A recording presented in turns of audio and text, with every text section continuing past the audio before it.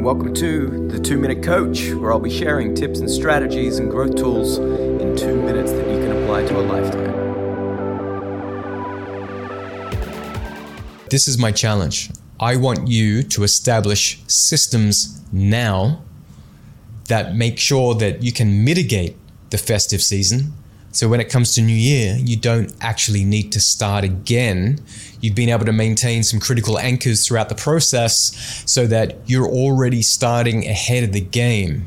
All right, so if you start to finish off strong for the year on your health, just like what you would with your business, right? You want that Q4, you want to finish off strong and you want to gather the troops, you want your team to do well, you want to make sure your clients are happy and successful and still spending towards the end of the year. Well, you want to finish off strong as well. So if you can establish these systems in Q4, by the end of the year, you are already ahead of the game, ready to start the next month strong. So that's what you need to do. Build anchors. We call them our bookends, and they are those prompts to help us stay anchored so that we can pivot quickly. Learnings from the evidence, pivot quickly, project, prioritize, and then implement. So that's something that I work with my clients and I do for myself. Remember, it's okay. Cut yourself some slack. You don't have to be perfect. You don't have to be super strict. What we use is called MED, and that's the minimum effective dose.